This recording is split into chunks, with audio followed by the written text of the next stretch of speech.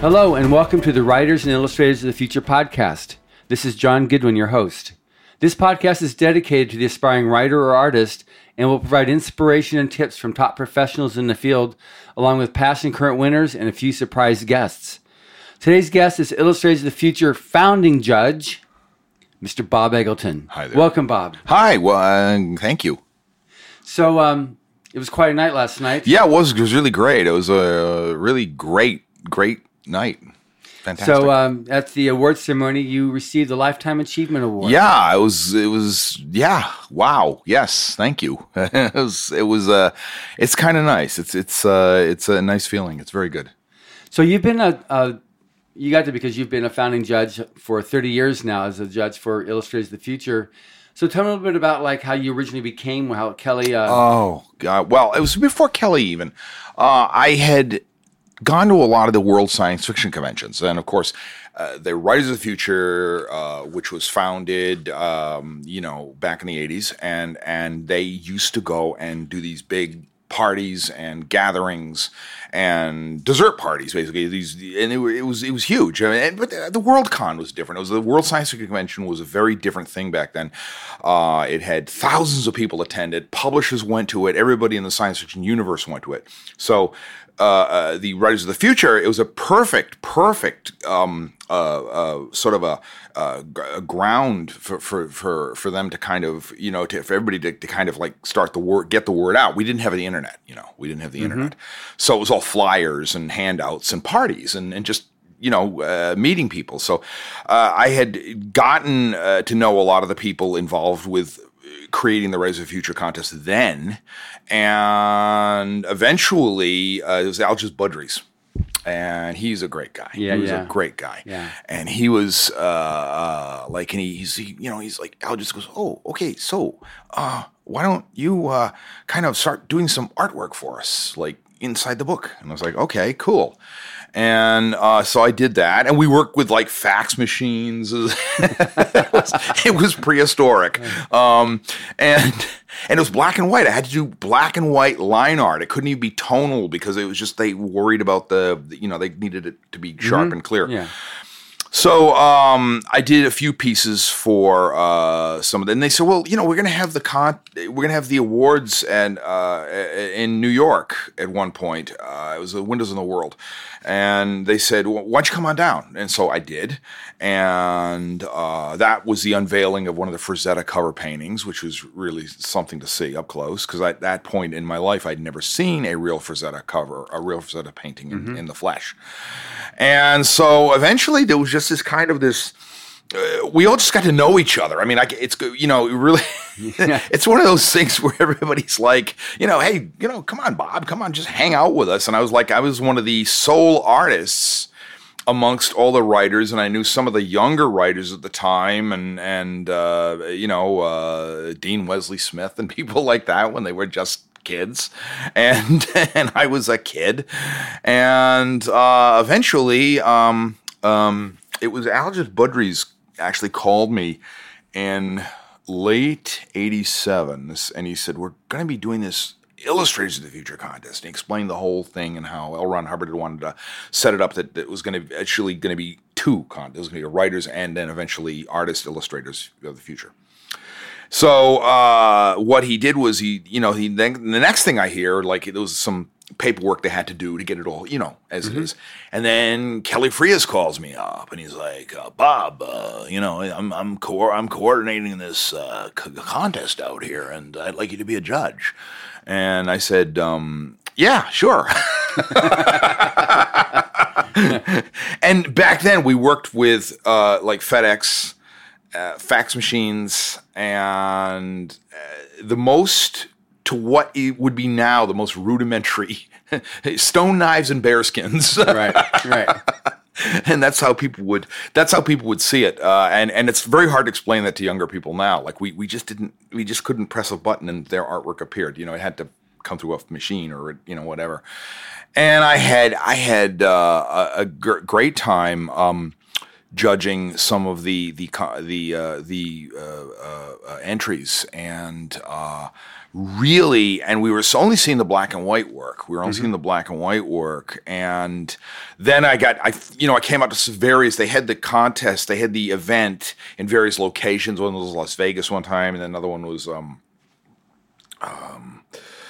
was Florida, Las Vegas, all kinds of stuff. Anyway, what happened was we didn't ever see, the judges never really saw anything but black and white artwork of the artist entries, and then some of the artists who would come from other countries and stuff, they'd bring their color stuff and their paintings.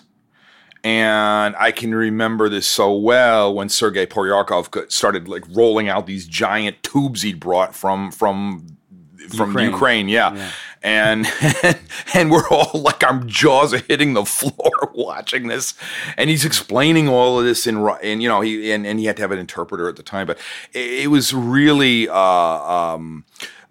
we just couldn't believe. We came out of it like it was I can honestly say it was a life boosting experience for me, because it made me just go back and say that it inspired me. It inspired me. I found it to be having this inspirational effect on me, where I was finding that one, this is a really good contest, and two, I wish it was around when I was getting going.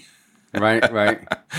And but we can't do anything about that. But the best thing I can do is be part of it, and be part of it now and everything, so that we can, and just inspire younger people. Right. Pass it forward. It's a pass it forward thing. Absolutely. Now, you did the cover art this year for Writers of the Future Volume 35. Yeah. So briefly describe how it started, the beginning of it, and then how it evolved to becoming an actual book cover. Okay, well, let's go back to 2006. I did a painting called "One of Our Robots is Missing," and it's just a small painting. It's maybe 14 by 18 inches. And it was done kind of for me. It was a personal piece. And it wasn't meant to be a book cover at all. And then it got very popular. People really liked it and everything. And our art director here saw this. And she said, oh my God, this is beautiful. Oh my God, we've got to somehow work this in as a cover. We got to do this as a cover. And then eventually, I guess they did some talking with salespeople and test. We did surveys on it. Surveys and stuff. And apparently that came out tops every one. It did. The problem was that when you do a book cover, you have to leave a lot of the top of the painting free and clear for type, and because it's a wraparound book cover, you got to have something going on the back. So it wasn't going to work. So we had to do a little bit of digital magic and some amazing daring do where we took the painting, and I had to go back and I said, okay, let me now rebuild around it to make it like a wraparound cover. And I did sort of another canvas, which I painted in almost the same style. And I left kind of a hole. I took a photocopy of my artwork. I took a photocopy of it, where I wanted it to be, how big it was, and I taped it to the inside. So I go, okay, I'm going to paint everything around that just to match that. And the clouds and the sea and all this kind of stuff. I had to match all of that.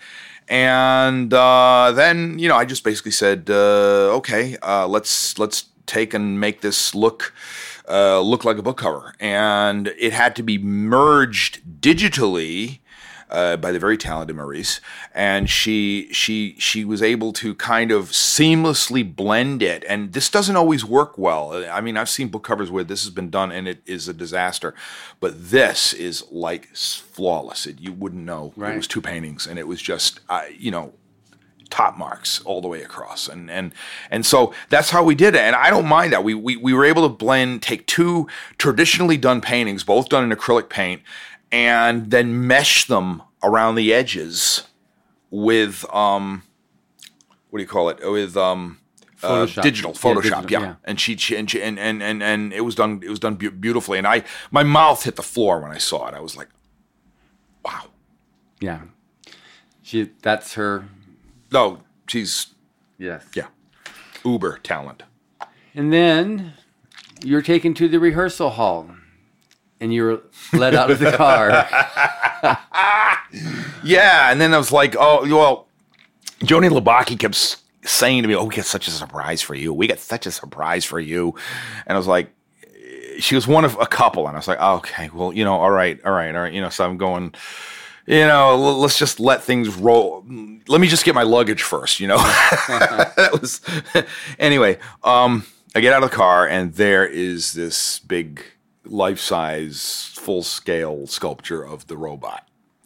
And I'd never seen anything like it. I'd never seen anything like it. It's like walking into Disneyland or walking into a movie set, and there's what you designed. There it is.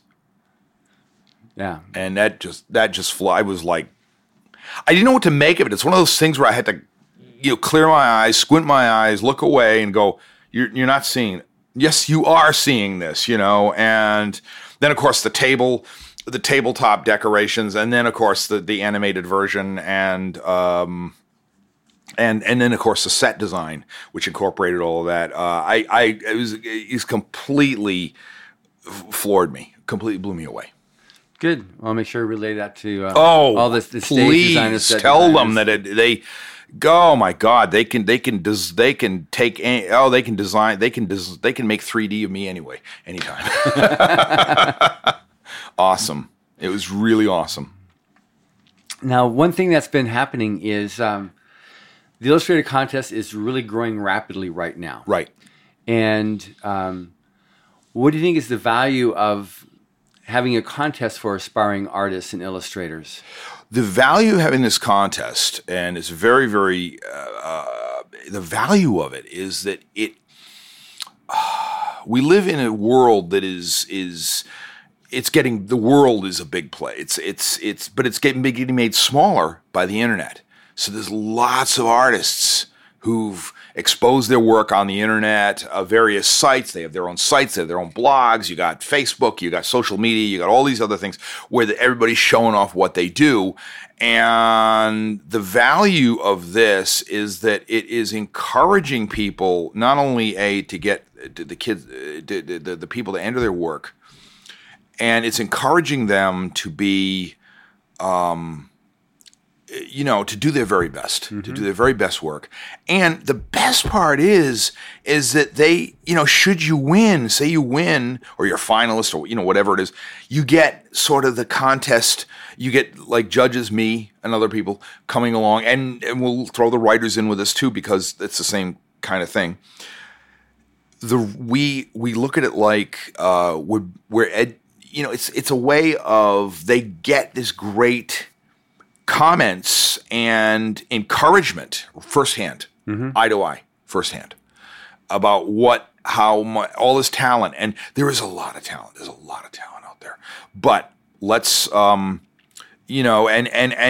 what you need at that point, what anybody needs at that point when they and I've talked to several of the winners this year, they're at that fragile point where they need just that bit of push, that bit of a oomph.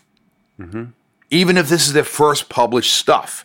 And there's nothing like it when you see your first published. I remember seeing my first published book cover, and it was just like, it wasn't necessarily even a great piece of art. It was just a reuse of something, but it was a long time ago in 1984. And what had happened was, I see it as like, oh my God, we need, these.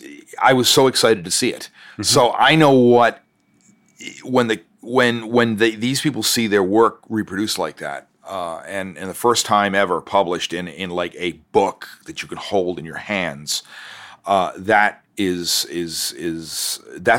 the great use of it. That's the great thing that it does, and it pays. It, like, even to sound totally, you get money for what you've done. You know what I mean? It's not just like a pat on the head and thank you very much. It's, you get money for what you've done, and then officially becomes your first professional work.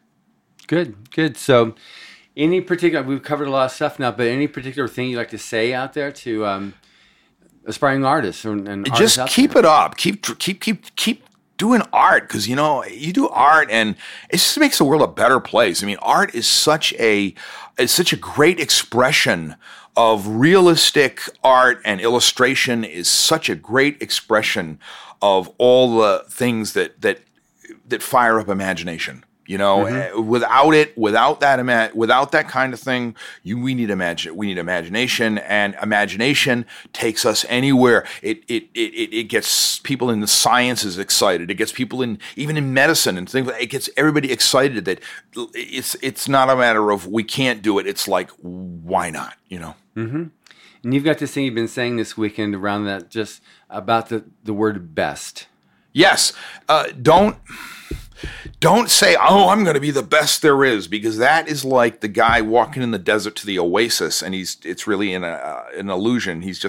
You're never going to get, and what you're going to wind up doing is you wind up, it's a little bit self-destructive, but what you need to do is be the best you can be. And there's a lot of room for everybody. There's a lot of room for a lot of people, and with the drive and the talent and it's a little bit of luck and persistence, this will pay off, and you'll start doing what you love doing, and dreaming, and you'll living the dream. Good. That's absolutely incredible advice. Thank you for listening. Stay tuned for our next show. Subscribe to the Writers of the Future podcast wherever you get your podcasts. Writers and Illustrators of the Future and our contest created by L. Ron Hubbard to provide a means for the aspiring writer and artist to be seen and acknowledged. It is free to enter and open to new and amateur short story writers and artists of science fiction or fantasy. Thank you very much, Bob. Oh, you're welcome. Thank you anytime, John.